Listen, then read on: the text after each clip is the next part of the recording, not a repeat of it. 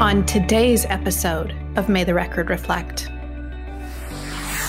We talk about the silver linings of the pandemic. I think now more than ever before, we all have this "we are one firm no matter where you are physically located" mentality. We've been fortunate to hire approximately 10 attorneys during the pandemic, and we laugh because they're physically sitting in Ohio, Michigan. They have yet to be in the physical space of one of our core offices. And it doesn't matter anymore. When you're a practicing attorney at these larger firms, you cross staff on deal teams and you work with people in other offices, but it sometimes takes a while to get integrated and exposed to the people in the other offices. And that timeline, that on-ramp to have exposure and work together has just really been eviscerated. We are just all in it now. And everything we do, we think of in terms of everybody participating. I was really pleased recently, last week actually, the chair of our firm sent an email to employees and to attorney types. For the attorneys, the associates, student associates, and technical specialists at our firm, the management committee offered a 50-hour billable credit to those who needed to take time for caregiving, very broadly defined to include childcare, helping kids with their virtual learning and virtual schooling, to caring for people who might have suffered some type of illness related to COVID. And I think those long-term initiatives like that, or the understanding and empathy that the leadership can show, goes a long way towards longer-term retention and loyalty of the firm. That was Amy Hancock and Tim Henderson, and this is May the Record Reflect. Welcome to the monthly podcast of the National Institute for Trial Advocacy. I'm your host, Marcy Buckmelter, and today we're going to be talking about legal professional development in the time of COVID. And who better to hash that out with me than a couple of friends from the PDC, the Professional Development Consortium. The PDC is a national association of professionals at law firms, government agencies, corporations, and law schools who oversee the training and continuing professional development programs for the lawyers at their organizations. With me today are Amy Hancock and Tim Henderson. Amy is the Director of Legal Talent and Human Resources at McDowell Hetherington, a top-flight litigation law firm with offices in Houston, where Amy is based, Dallas-Fort Worth, Oakland, and Boca Raton. Tim is joining Amy and me from Washington, D.C., where he is the Chief Recruitment and Professional Development Officer at Finnegan, Henderson, Faribault, Garrett, and Dunner. Finnegan is one of the world's largest law firms specializing in intellectual property law. Amy and Tim, thank you for making time for NEDA today. Welcome to the podcast. Thank you, Marcy. Thanks, Marcy. So we've all heard the term go big or go home, and goodness knows we're all already home. So let's go big with our opening topic. And I'll start with you, Amy. How is COVID affecting career development? Well, you want a big answer, Marcy? How is it not affecting career development? No, it's affecting every aspect of people's careers at this time. And I'm glad we're doing this podcast because I think we'll share some really helpful tools, tips, and resources with people on how to help their attorneys as these career development challenges face each other. All right. Tim, I assume that's the same answer you've got too, is that it's no matter where in the world you are, things are very challenging for legal professionals right now. I think that's right. I know we'll touch on this a bit down the road. There are some opportunities, I think, that have been presented by COVID as well in terms of professional development, career development. But a lot of the ways in which our attorneys have been taking things for granted in terms of walking down the hall to get mentorship or the camaraderie that they develop with their peers and with their partner advisors and mentors has been switched up and scrambled. And so the opportunities, I think, are 10, 15-fold, but we'll get into that a little bit. It's just different in a virtual world, how people can approach their professional and career development. Yeah, it really is very different, to say the least. So, Tim, let's start out then. Since we're all working from home now, I wonder if at your firm there's been what the discussion has been about maintaining work-life balance when you can't leave the office because it's just down the hall from your bedroom. It's a good question. So when COVID first started back in mid-March, when we shut the offices down, our managing partner had a town hall meeting with all of the non-partner attorneys and attorney types at the firm.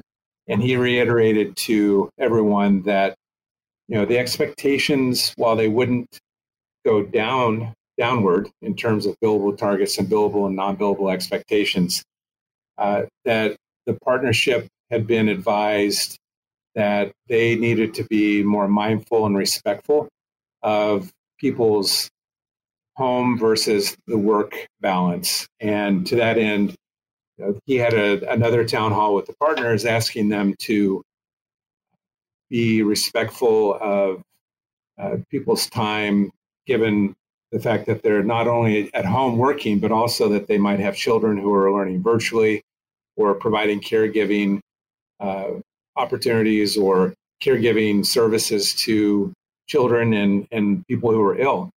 So what we did is we created some non-billable codes that were specific to COVID. And we asked the attorney types to bill their time to these non-billable codes. And bi-monthly reports are run by our financial services team to allow the management to ascertain people's workload. And if they're having things that are distracting them from putting their whole self into their billable and non-billable work, then there was individual outreach to the people who are having a difficult time making that balance by their partner advisors and by their practice group leaders, by the professional development team, to ascertain how we can help them and support them and provide resources that may not be readily available. In addition to that, the practice group leaders and partner advisors were instructed to really keep an eye open for the people in their groups and their individual advisees to make sure that they weren't burning the candle on both ends, but also treating themselves respectfully and their families and their other caregiving opportunities respectfully. So flexibility and being forgiving, it sounds like. How is it working out 6 months into it? I think it's working out well. I think the communication is different, obviously, through the virtual platforms by which we're communicating, but I think it's better in many respects too. We're seeing a lot more pop-up meetings between practice group leaders and their designees, also pop-up meetings between partner mentors and peer mentors and the people that they're mentoring or advising. How about at your law firm at McDowell Hetherington, Amy? I think about some of the things Tim mentions in terms of communication and flexibility. And I have been really proud about what we've done at McDowell Hetherington and what I've seen other firms doing right now, especially in support of parents with school-age children at home or people who have other pressures throughout the workday. I think the firms that continue to be flexible, that continue to meet every person where they are at that time, and be real cognizant of everyone's situations being not only personalized, but fluid. They are changing. And I am so proud that our law firm has viewed itself as a partner in finding solutions for each person and each person's challenges as they come about. And that takes an open and honest and direct communication plan. And it takes both parties being willing to be flexible, but be creative. I've really looked to these other firms who have seen do great things like bring in organizations to coach parents and provide concierge support, identifying caregivers for people as needed.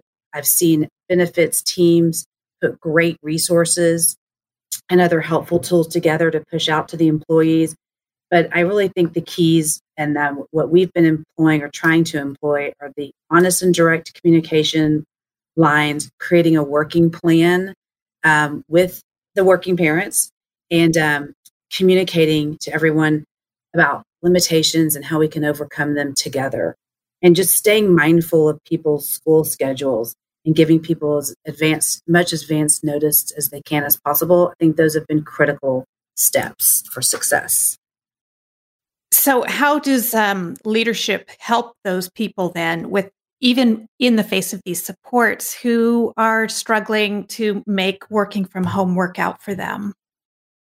That's a great question. I think there's a lot of articles in the legal publications that I think we've all probably been reading about transparency being the key in terms of what the firm is doing to deal with COVID, first of all, and then sharing that information with personnel. And at Finnegan, we've been lucky to have a very transparent managing partner and a very transparent management committee. We meet with the Anand Sharma, who is our managing partner, has regular town hall meetings via Zoom or WebEx, where he will give brief information about staffing and workflow and firm productivity, as well as what the management committee deliberations are in terms of dealing with COVID on a shorter and a long-term basis.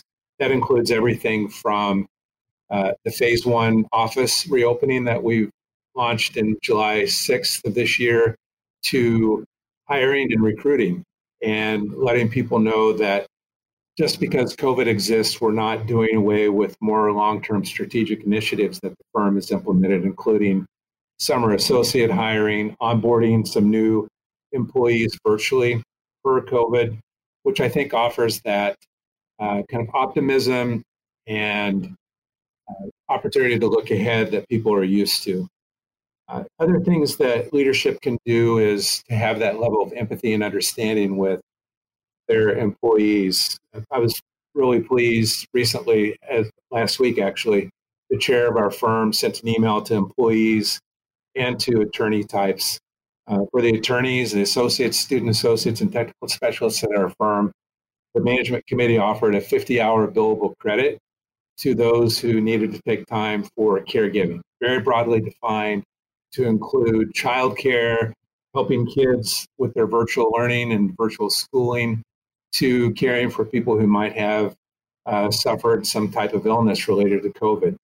And I think those long-term initiatives like that, or the understanding and empathy that the leadership can show, goes a long way towards longer-term retention and loyalty to the firm, which goes to the first question about kind of career development. You want to make sure that you're not just treating this in a silo, COVID, but that you're looking long-term about keeping the keepers. Tim, your managing partner is to be commended for that communication and how he has really communicated with the Finnegan employees throughout. I will tell you that our managing partner, David McDowell, got on the phone with everybody, within earshot, and looked in the whites of the eyes of all that he could on Friday, March 13th, and told everybody COVID will not be an excuse for anything that we do, but I am here for you every step of the way. And I think care and compassion and empathy and communication starts from the top. And hopefully your managing partner is willing to be that kind of leader. And if not, you need to identify somebody that is, and that is comfortable personalizing communication and having an outpouring of empathy strewn throughout all of the communications. And one thing managing partners can do is they can model that, but they can look to the professional development, diversity and inclusion, women's initiative, human resources, recruiting professionals within firms to help them with these communications, or to help them with communication follow-ups, or long-term action plans to have more touch points and follow-ups with people. And so plugging in those people who may have more ready or frequent ongoing daily communications with the employees can be something managing partners can do to push the day-to-day down, but it it really needs to start at the top with, we care about you, we care about each other, we're here for each other. And I loved our message. Our employees embraced our message. If COVID will not be an excuse, meaning our client service will not ever fall. However, we're going to be in this together and we're going to get it done together. You have a partnership with us. You have a team. One of the great things that has come out of this pandemic is that it feels like we are maybe not all in the same boat, but we're all weathering the same storm. And so I've noticed that there's a lot more communication, there's more empathy, more sharing. But then on the flip side, we're not face-to-face anymore. And in the law, collegiality is so crucial. The relationships that we build both within our organization and outside of the organization are absolutely crucial. So my next question then, and Amy, I'll let you start with this, is how can we then foster collegiality and team building in these really important work relationships when we can't meet face-to-face anymore? Yeah, that's a great question. And I think we have to be deliberate and strategic about continuing to foster the collegiality, because like you said, especially in the law, it's so very important. And we have to exercise patience and creativity as we do so. There is such a thing as Zoom meeting fatigue. And I think we've maybe all hit it a while back. And we continue to push through it right now. But we just have to. We can't throw in the towel, because staying connected now is more important than ever before. And this is going to continue to go on for a bit. So we need to utilize the great tools we do have at our disposal, like Zoom, Teams, etc., and laugh through it and just say, we're going to find another way to go about this. We're going to do another trivia night. We're going to do another Zoom happy hour, where we're just going to have a conversation where I say, how are you really doing?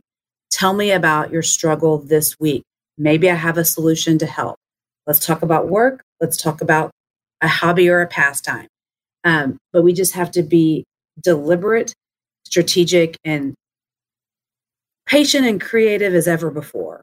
But keep at it, because it is so important. It is what instills loyalty. It is what continues to nurture these very important relationships we all have with each other. Sometimes just an outreach of, how are you doing today, buddy, makes all the difference in the world. I agree with everything Amy said. We've launched, at the beginning of COVID, we launched virtual happy hours that were by seniority level. So we had a senior associate happy hour, mid-level, junior associate, and so on. And it was a little bumpy, a little awkward, because people were just staring at the screen with a drink of their choice. But we've continued to do those. We've implemented some activities that kind of go in with the happy hours, to include trivia, scavenger hunts, history, trivia, things like that. This fall, we're launching even more, I hope, creative opportunities that are going to engage people as facilitators. For instance, we're asking 2 senior associates to lead a Thanksgiving side dish cooking class in November. And we'll do a Halloween contest in which we'll ask the attorneys to come themselves, but also to invite any family members who want to dress in costume. And we'll have awards for best kid costume, best attorney costume, best pumpkin carving. And I think it's not the same, because you're not in the same office face-to-face at a reception or at a lunch or a dinner. But people are getting creative with it, and I think they're getting more engaged and used to it. And we're, as a professional development team, we're just trying to be more creative ourselves as to how we get folks engaged. So tell me more about this cooking class. How is that going to work? Well, we've had different versions of it. For our all virtual summer associate program, we had a professional chef-led cooking class. And she gave everyone a recipe. We gave the summer associates and their peer advisors Instacart gift cards to go out and buy their own groceries. And then she focused the instruction on how to use knives. She's a knife expert, oddly enough. And people really got into it. And You have the chat feature on Zoom where people can add comments or commentary, and it ranged from questions and answers to kind of funny things. We had an associate who lives out on a farm in Virginia who had slaughtered a rooster right before the cooking class to cook for the class. So people got a huge kick out of that. Now, these attorney-led cooking classes, I don't know how they'll go, but our vision is for them to identify their favorite recipes, send out the recipes beforehand, and then people will be able to emulate what the instructors are doing in their kitchen. And I think it'll be a lot of fun because people will be able to look at their peers and people they look up to and see that kind of peer-led instruction that I think will be even better in some ways than the professional chef-led. Yeah, it's such a humanizing experience. Amy, what about at your firm? Well, I love Tim talking about what they're thinking about on the horizon in terms of looking towards the holidays. We had an all virtual summer program as well, and we looked to see best practices throughout the industry when everyone was trying to scramble and come up with these ideas for engaging, socially interactive summer programs. But we have tried to look at meet the need right now. So we similarly are testing a cooking class for parents sending their kids back to school or virtual school, where it's the one pot supper dinners. So quick dinners that you can do on the fly while you're juggling kids having remote school in your living room while you're interfacing with the client. And so we're about to roll that out, and we think it'll be fun. Our summer program feedback, not surprisingly enough, was that the team-oriented things like the escape rooms were the things they liked the most. Even if we had a fireside chat about what I wish I would have known when I was a summer associate, or mistakes made in the trenches that I've learned from, and now I'm this great attorney. It wasn't snazzy or glamorous or fun, but they really got to have a real conversation and opportunity to connect with someone. So they really liked that stuff. So I think we're all on the right track. It's fun to share ideas. It's fun to think of nuances on these things as we go into the holidays. This will be great points of outreach with clients as well. And I mean, I think everyone has patience. Like, we're all doing the best we can. It's the platform we've got to utilize, and so make the best of it. Yeah, that's right. How often are you hosting Zoom cocktail hours or meetups, coffees, etc.? Now that we're out of the summer program, so we were doing it once or twice a week for 5 to 6 weeks, at least once a month. But we have touch points weekly with the employees, whether it's a Friday Fun Day activity via email and picture sharing. We have things called Friday afternoon meetings, FAMs, meetings for our family. And so minimum once a month, but really trying to keep the momentum up once a week. About the same for you too, Tim? Yeah, that sounds right. And there's a mix-up as to configurations of who participates. So Palo Alto office for Finnegan, as an example, has historically had a happy hour called the Puckney's Clause, which is named after one of our current partners out there, where they go out to the Rose Garden at the building and have a happy hour. So they've been having weekly Puckney's Clause gatherings, and Boston has biweekly meetings, and then the PD team will host things at least twice a month. But I think in the fall, we'll probably be looking to have a few more of those, maybe 2 to 3 times per month. So are either of you doing law firm events online outside of your own firm? Are you crossing state lines and maybe even country lines? Yes, absolutely. I think Tim can speak to this too. We talk about the silver linings of the pandemic. I think now more than ever before, we all have this "we are one firm, no matter where you are physically located" mentality. We've been fortunate to hire approximately 10 attorneys during the pandemic, and we laugh because they're physically sitting in Ohio, Michigan. They have yet to be in the physical space of one of our core offices. And so we laugh that, McDowell Hetherington is now expanded outside of the 4 states we used to be located in. And it doesn't matter anymore. When you're a practicing attorney at these larger firms, you cross staff on deal teams and you work with people in other offices, but it sometimes takes a while to get integrated and exposed to the people in the other offices. And that timeline, that on-ramp to have exposure and work together has just really been eviscerated. We are just all in it now. And everything we do, we think of in terms of everybody participating. We have a Halloween contest with kids always included in the Houston office, and the other offices could have their events if they wanted to. But the Houston one was the bigger one, the pictures shared throughout the firm, et cetera. Now that we're going to take this online, like Tim mentioned, there's never question. It's everyone participate. And people have really liked that and certainly have gotten to know each other faster that way. It's funny because before COVID hit, our chief IT officer kept promoting Microsoft Teams as the best thing since sliced bread. And I think he'd repeat it so often during meetings that people would just stop listening and kind of roll their eyes like, whatever.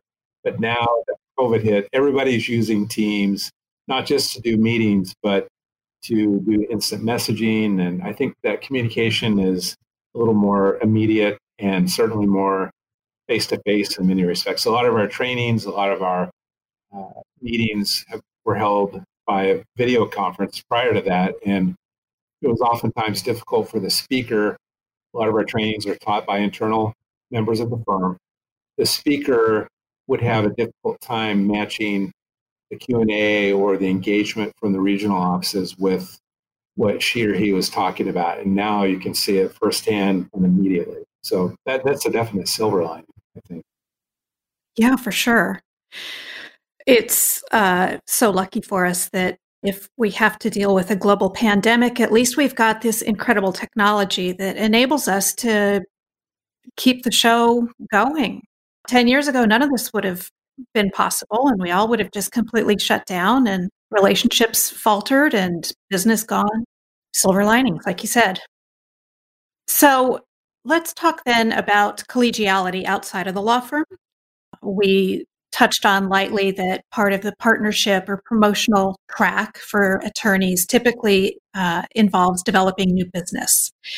So how can lawyers do that type of critical outreach to potential clients when we can't meet face-to-face and networking opportunities are at least temporarily curtailed? Tim. Sure. A couple of notes related to this. So Finnegan has a pretty rich tradition and a longstanding tradition of training its attorneys on how to do business development and marketing. 9 years ago, we launched a senior associate business development training program in which it was a year-long program, is a year-long program, where we have an outside consultant, trainer, coach, teaching the fundamental concepts of business development, co-teaching that with Finnegan partners about what works best at Finnegan. So we were a bit flummoxed on how to do it in COVID this year because a lot of it's very intensive face-to-face deep dive sessions with the trainer and the Finnegan partners. So what we've done in the training realm is we've launched for the fall a series of online training courses that will be mixed with Teams, Microsoft Teams, check-in with the coaches throughout the fall. And then we'll launch it live in early 2021, all things being as we hope they will be. It'll just be a modified timeline. But as far as client outreach itself, I've been hearing from a lot of attorneys and from our marketing team that there have been some positive aspects of COVID as well. The CLEs and training opportunities that we've historically offered to clients have become even more prevalent. And I think even for non-Finnegan clients, we're certainly doing it for our existing clients, offering CLE accredited training opportunities for our clients. But outreach to contacts that we want to cultivate in non-Finnegan clients has been easier in many respects because it's as easy as setting up a 1 hour, 1.5 hour training program via Teams. And I think the clients that we've approached have been very happy to participate in that. So I think it's just a little bit different in terms of how you reach out, but it's not presented any obstacles that haven't been insurmountable, or that have been insurmountable, I should say. Amy, how about at your firm? Yeah, I think about how do you do critical outreach to potential clients when we can't do the in-person engagement, and it goes back to create creatively again, being creative with it. I read an article early on in the pandemic about how many in-house lawyers were working as much as or more than ever before. Their companies weren't shutting down. They were trying to keep their employees on the payroll. They were working harder than ever with more constraints. Sometimes they weren't able to be in their physical offices, et cetera. And I thought, these are our clients or our potential clients. What could our attorneys do to help them at this time when they are really burdened? Well, we can reach out to them and say, I know you're stressed. I know you're tired. How can we meet your needs? Do we need to offer you some legal services for furloughed employees? Have you lost members of your legal team that we can backfill? Just what can we do to assist? Another creative outreach mechanism that attorneys can make to their in-house clients or potential clients is talk to them about endeavoring together for a community service initiative. Say, hey, I know you used to sponsor this. I know you used to give a lot of support to the food bank that's really meeting societal needs right now, but you may have time, energy, or resources constrained, and you're not able to do your past initiatives in the same way. Can we help? Should we partner together? Is there something we can do together to help alleviate some of those burdens and offer our attorneys resources, talents, and time to help carry out these previous initiatives that you as a company used to take care of on your own? So that's just in one way, but it's, again, being creative and kind of thinking outside the box. They're trying to keep the lights on and keep the employees able to come in the door, keep the units coming off the manufacturing floor. They're probably not able to find the solution to help support the local food bank like they used to. So how can you be part of those solutions for them to create the relationship, have the relationship be ongoing that way? I like what Amy said about offering services to the clients if they're having furloughed employees or downsizes or reductions in their own staffing. We've had a virtual secondee throughout all of COVID with one of our key clients, and it has created such goodwill that we're contemplating adding others down the road. And I think it's just a creative, but also an empathetic, use that term, way to do client development these days. This is such a crazy, strange, unsettling time, and it feels like nobody has the answers. So what I've noticed working at NEDA is that people are desperate for solutions, for guidance, and this is a real opportunity to provide leadership. And it sounds like your firms are doing that. I know that at NEDA, a lot of attorneys have never had to do telephonic or video conferencing, take depositions online, go to hearings online, and that is an opportunity for us to provide that kind of education and leadership, much in the same way that you are too.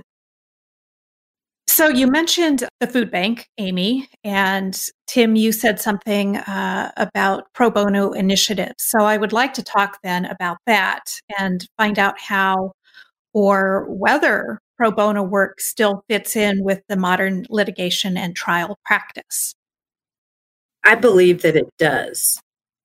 I think that just as in-house lawyers are overtaxed and overworked and stressed right now, so are all of the agencies that support those in our communities that are in need. They are overtaxed and they need backup relief and assistance now more than ever. And many of the things they do provide great training and develop opportunities, especially for young litigators. I think that you can couple the needs of these organizations for more manpower with the abundance of the social justice causes out there that they're serving, and plug yourself right into them. For example, in Houston or in the state of Texas, the evictions dockets have just exploded, as you can imagine. And my firm had not been involved in helping pro bono clients on the evictions docket side in the past. And we said, raise our hand. How can we help? What can we do? We, among with lots of other attorneys from lots of other firms, but it's been a great training and development, but also just wonderful human cause of help and empathy outreach for our attorneys who have gone to hearings, who have been advocating for clients, who've been having client interaction, who've been staying afront of the changing and ever-evolving laws, and that the county judge puts out one thing when the governor puts out another thing. So it's making them hone all these very important skills that you need to have as a practicing attorney successfully, but you're also helping the greater good. And so it's a plethora of things people can be doing like that. So I think pro bono can serve and play a need now more than ever. You can also reach out to your county attorney's offices. I think they're understaffed. Budgets are just up in arms. And so attorneys, employees have been furloughed or out sick for COVID-related illnesses. And, there is no shortage of a need that needs to be met right now. 100% agreed. And pro bono still, and even more so, can present an opportunity to developing attorneys to get that client advocacy and courtroom advocacy experience, even though it's virtual. It depends on jurisdiction, obviously, but some jurisdictions have stayed proceedings or approaching their dockets a little more cautiously than others. So a lot of our attorneys have been using the pro bono programs to bolster their client relation skills as well as their courtroom advocacy skills, which is a good thing. Yeah. And I know that your firm is very much on the forefront of publicizing and working towards pro bono, and you've won a number of awards and community recognition for your outreach. So that's terrific. Thank you. We have, given the lateness of bar exams this fall, we, like a lot of other firms, have delayed the start of our new associate class until early 2021. And we partnered with one of our primary pro bono program sponsors. We do veteran appeals for veteran claims. And several of our newest associates will be working side by side with that organization during the late fall term to represent veterans in these really important cases. So they'll be bolstering their skills, developing skills that may have been delayed given the later start date, but we're really excited about that initiative. And doing that kind of community service gets back to the reason that so many people end up going to law school in the first place, which is to work toward the greater good. So that's another unexpected silver lining or gift of the quarantine. We've got the opportunity to develop empathy, become part of our community. What else is going on for silver linings at your law firms? I think one of the more important and significant things we've seen as a silver lining is the opportunity to learn, shadow, and kind of view real-time proceedings, real-time client meetings, real-time patent examiner interviews, real-time pitches, because it's much easier to do that virtually than it is if they were traveling to a different court or jurisdiction or traveling to a client site for the pitch. So clients and partners and supervisors have been much more amenable to these shadowing opportunities because it's easy, it's cheap, less expensive, I should say, than it would be in a normal day-to-day environment where folks had to travel and pay for the travel expenses that may not be reimbursable or paid by the client. So you're talking about associates just hopping on a Zoom deposition or patent examiner meeting, that kind of thing, and listening and learning.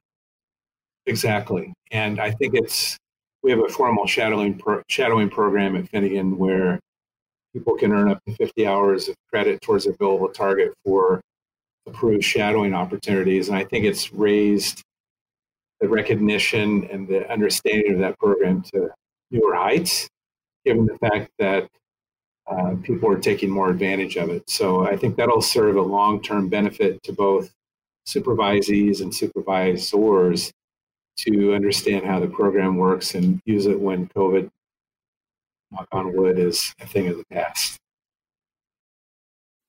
Amy, anything to add? Yeah, I would just say that tolerance, patience, empathy, understanding towards our coworkers has increased significantly, and that's a good thing in my opinion. We've had opportunities to truly look out for the fellow man or woman. An example of that, as we've also gotten to know our neighbors, in some places where we've been physically located, we have a neighborhood text chain of people that were never in each other's phones before, but we had a limitation on how much milk you could get at the grocery store at the early stages of the pandemic. So every time anybody would get out, they would say, does so-and-so have milk in their house, because they were elderly and they weren't going out. Just checking on people. It was like in practice, seeing examples of looking out for your fellow man. And I think that is a wonderful thing. People did spend a little more quality time with family. They were able to slow down, take a breath, not be so very, very, very busy, and realize that's what it's like to hit the pause button a little bit and not have to operate at such a high frequency all the time, and that it's okay. You can still be a super high-powered, successful litigating lawyer and meet all your clients' needs and be the biggest rainmaker and be okay in the pause button for a minute. You're going to be okay when that occurs. So I think those are going to be some other silver linings we see long-term. Unfortunately, there have been layoffs throughout this quarantine, the pandemic. And so for those listeners who may have experienced layoffs or furloughs, I wonder if you have any advice for them to look for a new job and get their career rebooted. Sure. One way to prevent yourself from being in a layoff situation is to make yourself indispensable to either a client or someone who is indispensable to a client and has that business client relationship established. And if you haven't been able to do it and you find yourself in the position of being furloughed, make the best use of the downtime as possible in terms of stay current on all your CLEs. Examine whether there's a niche practice you need to learn more about. In this climate, for instance, something like bankruptcy. Get admitted to the courts that you feel like you need to be admitted in. And then start doing the outreach of how can you help somebody else, not for the purpose of them reciprocating and offering you a job, but genuinely helping them. They will be invested in you and they will want to help you in return, which may lead to employment on down the line. So are they writing an article that they need some help with research on? Did they want to put together a CLE for a client that they just never had the time to do so and still don't? And how can you offer to assist with that? That's back to the creativity, but make use of it, stay relevant, and do the best that you can to network in every way possible. Great. Tim? Sure. When this started, my managing partner asked me to put together kind of a laundry list of things people should be doing to make themselves visible internally and relevant internally. And I'll just touch on a few of those. I think the most important thing is, and I put this at the end of the list, but I think it's super important even today, maintain a positive and upbeat outlook. And we talked about don't be an energy taker, but be an energy giver. Always put yourself out there as being a team player and being willing and able to take on whatever needs to be taken on to help for the firm navigate this and come out of it healthy and whole. So the other things included, if you're updating your supervisors and your mentors and your practice group leader regularly, and that not just through the form of emails, but also through phone calls or virtual meetings. volunteer regularly to participate in knowledge management. We have a big knowledge management initiative at the firm in which we're collecting best practices in terms of pleadings and complaints and office actions and so on, and housing them in a central database. So it's kind of like creating a big FAQ on different aspects of practice. Right. And not only volunteering, but hopefully taking on a leadership role as necessary and as needed and as possible. Participating in practice group meetings and trainings as much as possible, but not passively, but to become an engaged, active participant in those meetings. And that can be asking questions. It can be volunteering to put together the presentation that's made at a particular practice or section group meeting. I think trying to take the onus off partners as much as possible. And we talked about things such as volunteering to transcribe pertinent notes during an important client meeting or during a pitch meeting, or and then billing your time for the shadowing program code. We have marketing team liaisons at the firm for each of the practice areas. And so we encouraged everyone to reach out to their marketing team liaison immediately after the COVID started to identify things they could participate in. That could be preparing pitch materials, helping prepare a CLE for clients new and existing, co-authoring articles and blogs. There's always an endless host of opportunities for non-billable work, and getting involved in those types of things. Pro bono was another thing that we extolled. And I think the bottom line was to have a full bucket contribution at the end of the day. So if your billable hours should dip because of COVID, then be able to point to your total contribution as being close or to or exceeding, hopefully, the billable target. And by total contribution, that includes billable time, but also what we call significant non-billable time. And those are just the activities I mentioned, the marketing, the BD activities, and so on. And I think people have taken that to heart for the most part and really dug in and tried to make themselves visibly present internally and externally. I think it's worked pretty well. Yeah, those are really terrific suggestions, Tim. Bottom line is, this is no time to be a shrinking violet. So we are getting close to the end here. My last question of substance is that we have seen that we can all work from home and be productive and make important contributions to our organizations and our teams, and hopefully to our communities at large. So my last question is, what is the future for virtual law firms? Tim? That's a good question. I think the answer from Finnegan's perspective is still TBD. I think it will change the complexion of how our office and real estate footprint looks necessarily, because I think people are realizing that we can do it, number one, and do it pretty effectively, i.e. work remotely. I don't think that Finnegan will ever be a 100% virtual firm.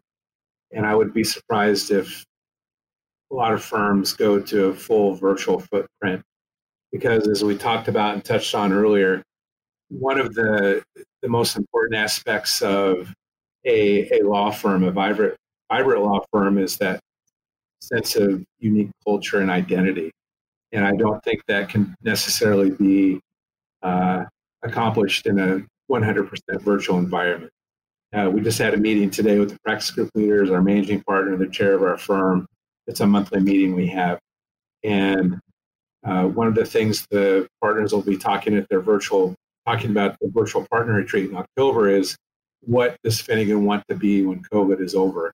And I think there was universal consensus that, yes, we may look at our lease of physical space differently. We might have office sharing opportunities down the road, but we still want to have that face-to-face interaction with everyone as much as we can, be it a hybrid approach, i.e. part virtual, part in person, but we still want to have that physical aspect and that physical interaction.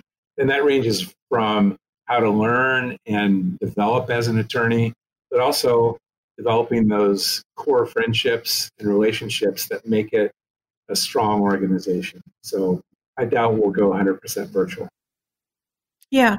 Well, we miss each other. We're social creatures and we need human contact. But at the same time, it's great to have options and this new kind of flexibility that, frankly, all families have needed for a long time. That's a good part of this is, I think even the most antiquated approach of the more senior partners has been necessarily abolished and kind of put to the side because of COVID. Because in the old days, there were some partners that thought that you had to have this space time, and I think this has kind of eradicated that completely from the conversation, which is good. Well, I can't agree with Tim more, and I believe what he has seen and witnessed and observing right now is going to be the main consensus we're experiencing as well. We do want to be back together. What do we want to be after this? We want to be tolerant of, have more flexibility, utilize the resources available to us, but we want to be back together. We're a business of people, of like-minded people that do value congeniality. And so I agree. I don't think the majority of us will go all virtual. I did want to share with you, as somebody who has hired and brought people on during the pandemic, and I mentioned 10 plus attorneys, we talked about maybe talking to people who are facing a layoff situation. One thing that I have observed people do really well in networking and searching for jobs right now is their homework. Maybe they have more time to do it and do it really well. The research and homework, and of our hires, the majority have reached out to somebody they didn't have an established firm connection with, but some sort of connection. Oh, you went to American University as well. Oh, I see you also clerked for Judge so-and-so. And we were right behind each other there in that court. And people have been more than willing to talk to those people. And those have differentiated the candidates, and more often than not been the people that we've hired, because it showed the initiative that they were willing to take, the research they were willing to do about our firm. And if you find yourself, because this is something we talked about, so I wanted to share it, prepping for remote interviews, I just advise you to do so the same way you would an actual interview, and then some. So research the organization, all the players, make the personalized outreach like our candidates did, if able, be prepared with good questions, and practice answers to the behavioral questions always, because the behavioral interviews are what exists and are the norm now. And practice in front of a video camera. We loved participating in this NEDA podcast, but we had to practice utilizing the technology and working with each other. And it may seem tedious and laborious, but do it. Go ahead. You'll be more comfortable, and do dress professionally, even though you are over a camera platform. Go ahead and do that and address technology challenges up front. And I would say, last but not least, have a sense of humor. Be as flexible as possible. And if you can exhibit mercy to the person interviewing you, they will probably exhibit mercy towards you. And a cat or a dog or a child running in the background, if you're willing to laugh and have flexibility about it, they probably most likely will be too. And it's harder to do, but watch for the unspoken cues. You can't just read them in the voice anymore, but you have a face-to-face interaction. Try to keep eye contact, and body language is just as important through the camera screen as it is in person. So if you find yourself in remote interviews, virtual interviews, I hope these tips are helpful to you, but I know you can get hired. And the positive attitude that Tim mentioned, do the best that you can to maintain it. And if you're having a low, bad day and you can't get there, reach out, phone a friend who boosts your positive attitude to help you, because you can repay the favor, I promise. Awesome advice, Amy. Thank you so much. What a great positive note to end this interview with. Now it's time for our signature sign-off question. And for the past year, I've asked people, how would you spend $1 million? And I noticed that everybody had the same answer. They would travel. And now travel, of course, is off the docket for all of us. So I'm just going to cut to the chase. And I want to ask you both, and I'll start with you, Tim. What vacation are you dreaming of right now? Going to Spain with my family. We were slated to go this past summer, and then COVID came along, and we rescheduled it to 2021. So dreaming of it, hoping for it, keeping my fingers crossed. What were some of the places you were hoping to go to? We've not been before, so we're going to some of the more visited sites, Seville, Madrid, and Barcelona. Nice. All right, 2021. How about you, Amy? Well, I've long been an HGTV, the Home and Garden Television channel fan. And I know our friends from the North had the privilege of being able to watch the Canadian brethren named Brian and Sarah Baumler film what's called Renovation Island, long before we had that show in North America. But during the pandemic, I got obsessed with watching that show and seeing their progress and their trials and tribulations in bringing an abandoned Bahamian resort back to life. And so I can't wait to visit the resort. The show's called Renovation Island. It's on, the resort's called Cerullimar. It's on South Andros. This is not an advertisement for HGTV or the Baumlers or the resort. I just appreciated the trials and tribulations. They went through a hurricane that is not unknown to us down here in Houston, Texas. And then, of course, right when they were set to open, we had the pandemic, which hit the entire travel industry right in the gut. And so when I can travel again, I want to go sit on a Bahamian beach at the resort and feel like I'm part of their TV show. Just kidding. All right, Amy. Well, that sounds like an amazing show to watch and an amazing vacation, and I hope you get to take it. So here's to all of us having a happy and healthy and well-traveled 2021. So that is a wrap for today's episode. Tim and Amy, thank you so much for sharing the wealth of your insights and your experience. Not every organization has the benefit of having a team in-house that is strictly devoted to steering their legal staffers in the right direction for professional growth and navigating the challenges that may pop up along the way, such as, a global pandemic. And so it is my hope that what you listeners have heard today will help you not just survive, but perhaps even thrive during this peculiar time in our history. Please be sure to check the show notes for information about the things that we discussed in this episode. And while you're there, hit any of the links to subscribe to May the Record Reflect to ensure that you never miss another episode. If you like what you heard, please leave a review on Apple Podcasts or on our website at NEDA.org under the Contact Us tab.